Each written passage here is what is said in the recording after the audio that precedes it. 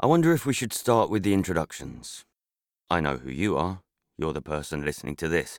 For whatever reason and in whatever place, that's you. And soon we'll be friends, and you'll never convince me otherwise. But me, I'm Jason Priestley. And I know what you're thinking. You're thinking, goodness, are you the same Jason Priestley, born in Canada in 1969, famous for his portrayal of Brandon Walsh, the moral center of the hit American television series Beverly Hills 90210? And the surprising answer to your very sensible question is no. No, I'm not. I'm the other one. I'm the 32-year-old Jason Priestley who lives on the Caledonian Road above a video game shop between a Polish newsagent's and that place that everyone thought was a brothel but wasn't. The Jason Priestley who gave up his job as a deputy head of department in a bad North London school to chase a dream of being a journalist after his girlfriend left him, but who's ended up single and going to cheap restaurants and awful films so's he can write about them in that free newspaper they give you on the tube, which you take but don't read. Yeah, that's Jason Priestley.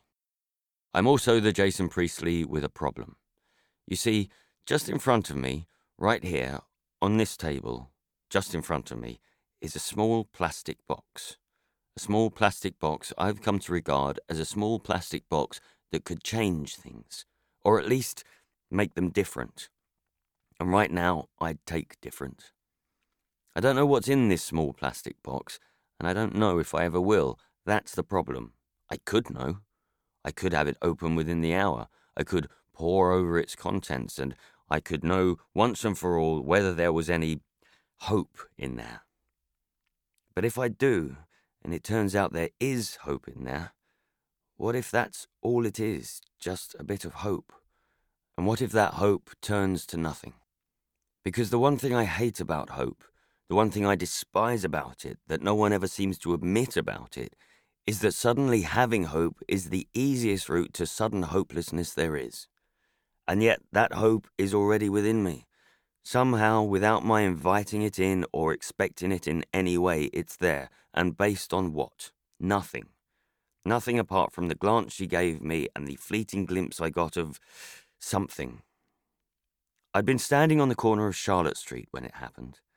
It was maybe 6 o'clock, and a girl, because, yeah, you and I both knew there was going to be a girl. There had to be a girl. There's always a girl. Was struggling with the door of the black cab and the packages in her hands. She had a blue coat and nice shoes and white bags with names I'd never seen before on them and boxes and even, I think, a cactus poking out the top of a heels bag. I was ready to walk past because that's what you do in London, and to be honest, I nearly did. But then she nearly dropped the cactus, and the other packages all shifted about and she had to stoop to keep them all up, and for a moment there was something sweet and small and helpless about her. And then she uttered a few choice words. I won't tell you here. I stifled a smile and then looked at the cabbie, but he was doing nothing, just listening to talk sport and smoking. And so, I don't know why, because like I say, this is London, I asked if I could help. And she smiled at me, this incredible smile. And suddenly I felt all manly and confident, like a handyman who knows just which nail to buy. And now I'm holding her packages and some of her bags, and she's shoveling new ones that seem to have appeared from nowhere into the cab, and she's saying, "Thank you, this is so kind of you." And then there's that moment, the glance, the fleeting glimpse of that something I mentioned. And it felt like a beginning. But the cabbie was impatient and the night air cold, and I suppose we were just too British to say anything else. And then it was, "Thanks," and that smile again. She closed the door, and I watched the cab move off, tail lights fading into the city, hope trailing and clattering on the ground behind it. And then, just as the moment seemed over, I looked down. I had something in my hands, a small plastic box. I read the words on the front. Single-use 35mm disposable camera. I wanted to shout at the cab, hold the camera up and make sure she knew she'd left something behind.